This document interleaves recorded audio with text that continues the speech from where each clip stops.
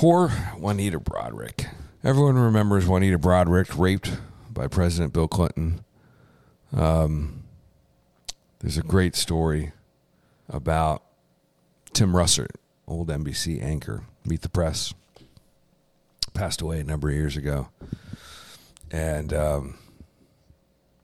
remember hearing a rumor that when it was explained to him in the NBC News room with receipts and with evidence that Clinton had, in fact, raped Juanita Broaddrick, that he just keeled over and threw up upon basically coming to the realization that it was true.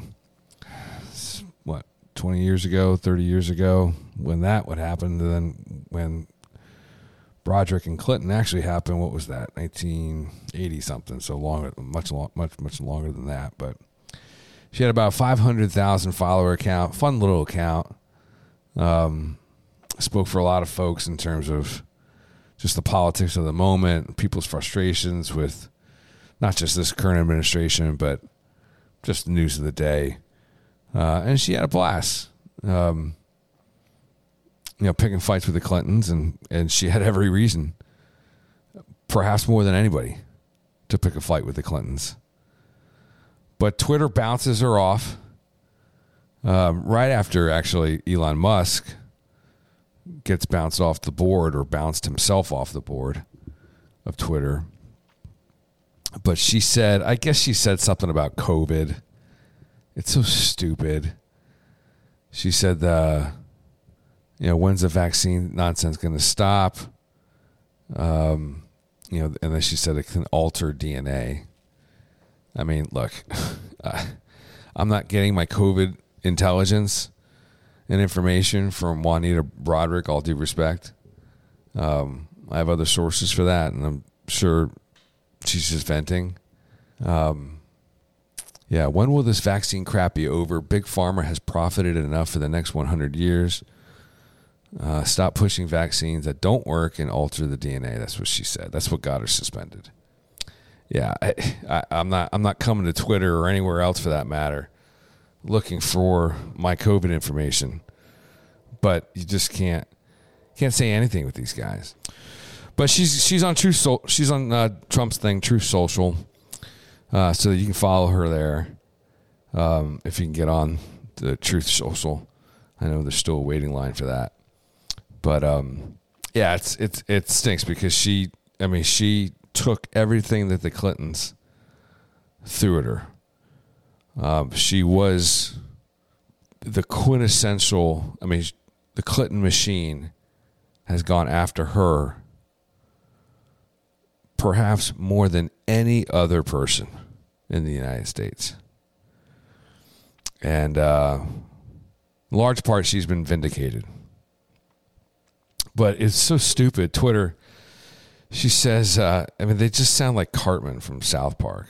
This is what Twitter said.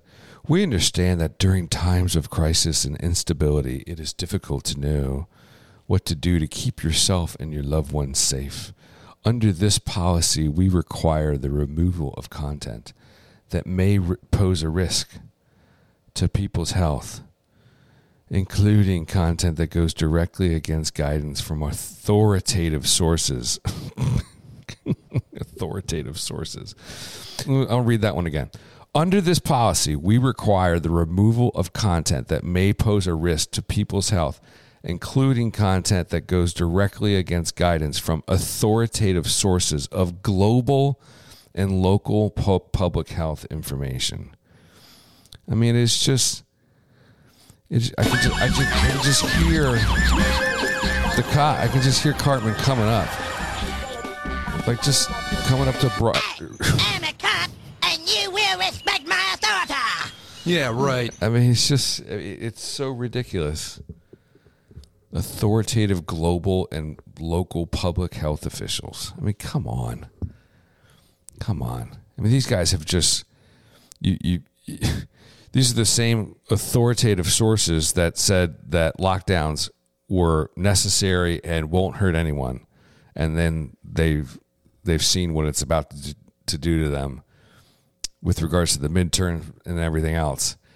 And even now, Fauci's like, oh, wow, I mean, I guess we should have expected that young people would just be mentally damaged by this. I mean, it's just, and that's just the tip of the iceberg. So I don't want to hear Twitter's griping about adhering to a global authoritative health policy sources. They just wanted to get rid of a woman who, with about a 500,000 person account, was moving needles and inflicting political damage to a family that attempted to destroy her life. So I'm sure she'll be better for it. She'll be on Truth Social I know she's there already. But good luck to Broaddrick down the road.